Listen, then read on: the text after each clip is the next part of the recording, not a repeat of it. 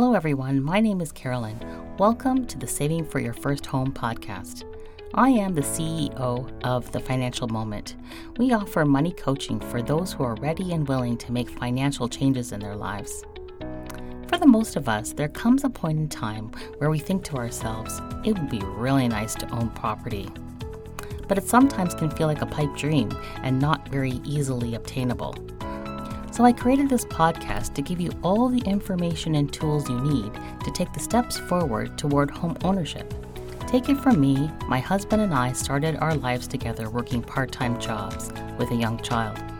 Fast forward through many hiccups and failures, we stepped our feet into our very first home.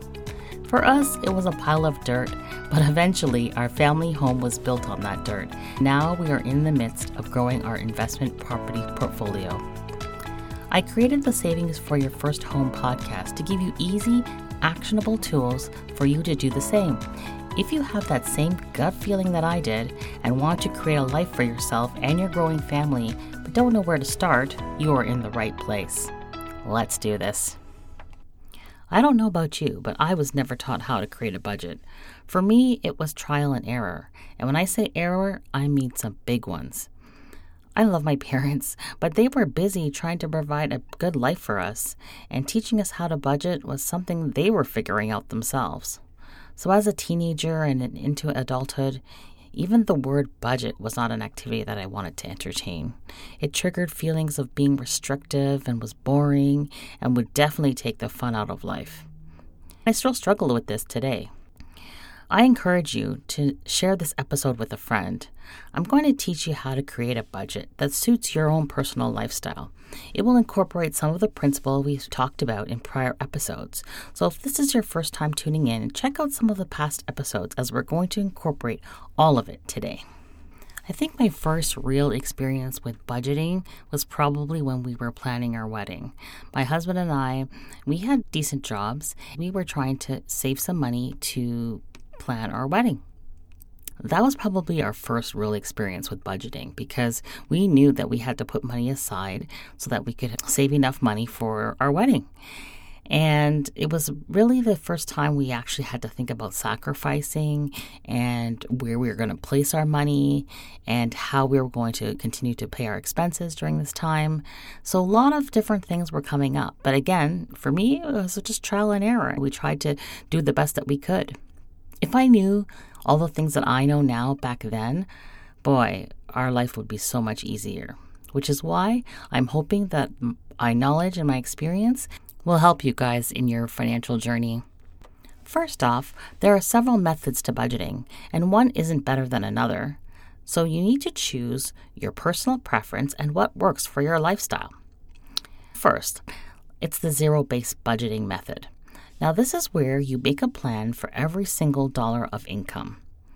The benefit to this plan is that there is no guesswork involved. On a monthly basis, you'll know exactly what to do with your money, and it will align with the goals that you have set for yourself.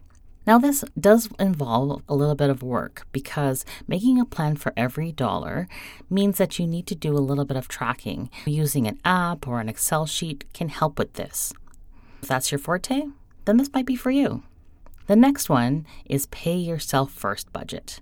Now, you may have heard this term before, but this method can actually be incorporated with others. But the primary purpose is to set a specific amount aside for savings and for debt. This is considered yourself, quote unquote. If you have a lot of debt or you have a particular savings goal in mind, perhaps it's to buy a house or pay off some credit cards, then this method works well because after you've done those two things, which is your primary focus, then the rest of the money that you have left goes to pay for expenses. Whatever remains, you really do whatever you want with it.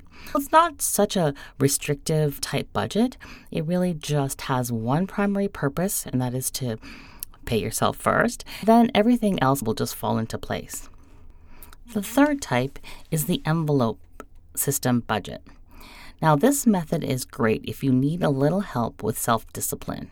It's very similar to the zero-based budget, but it's done with cash. So when the cash has been used up, it would mean you have exhausted all the allocated amount. So for instance, let's say you've allocated $500 for groceries for the month. You put $500 of cash in an envelope, and as you do your grocery shopping, you take from the envelope, and when it's done, it's done. Now, for some of you, that may be a little problematic if you don't want to be carrying around a lot of cash. You're going to have an envelope for gas and for groceries and for all the other expenditures. There's still a way to use this method without having a lot of cash on you, and this is to actually break up your checking account. You have a checking account where your income comes in, and then you set up other accounts where your income is being divvied out. For example, you have a separate checking account for your groceries. Then you can use your debit card to make purchases. Just like cash in an envelope, that checking account becomes the envelope, and your debit card is also being used to withdraw the cash. The system still works if you want to use that, but it does require some setup, having separate checking accounts for each category. Now, the next method is the money rule budget. Now, this is for my newbies. It is a very easy way to allocate certain percentages of your money. The typical money rule is 50-30-20. 50% of your money goes to necessary essentials, 30% goes to discretionary expenses, and then 20% can go to savings and debt. Now, again, I say this is for newbies because it's very easy to allocate. When money comes in, you apply the percentage to the total amount, and you know exactly how much money you have to spend for said category. It can be problematic if you have particular savings goals or you have a lot of debt, because 20% perhaps is not the right amount or the right mix. You can change the percentages a little bit, but I really recommend this for someone who has never started budgeting before and someone that has limited debt and doesn't have some major savings goals. Like I would say buying a house, maybe 20% is really not enough. Do whatever works for you. And if this method is the easiest method for you, then just adjust accordingly. Those are the 4 major ways to budget. Now, we have all the theory. How do we put all of this into practice? The answer really is just start.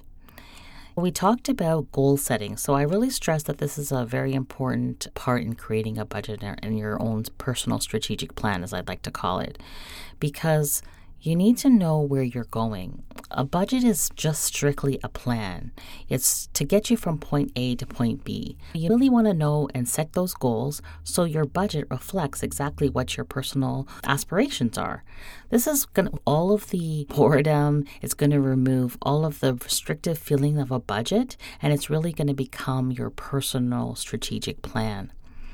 It's exciting when you reach point B. You've attained your goal, you've paid off some debt, you've bought a house. That part is exciting. Getting from A to B is really just the process. The second thing I'd like to mention is that you really need to know your spending habits. I talked about this in one of the prior episodes, and it's important to address how you currently spend money. Perhaps you can make a change. Maybe some of that spending category can be allocated to a real more important goal. Knowing how you spend your money can help to get you where you want to be. Next is to optimize your income. You have income that's coming in from an income source. Perhaps increase that and get a side hustle or a part-time job or turn a hobby into a real money income opportunity. You really want to optimize the amount of income that's coming in. Finally, you want to assess your debt. Do you tend to get into debt? Do you tend to use credit cards?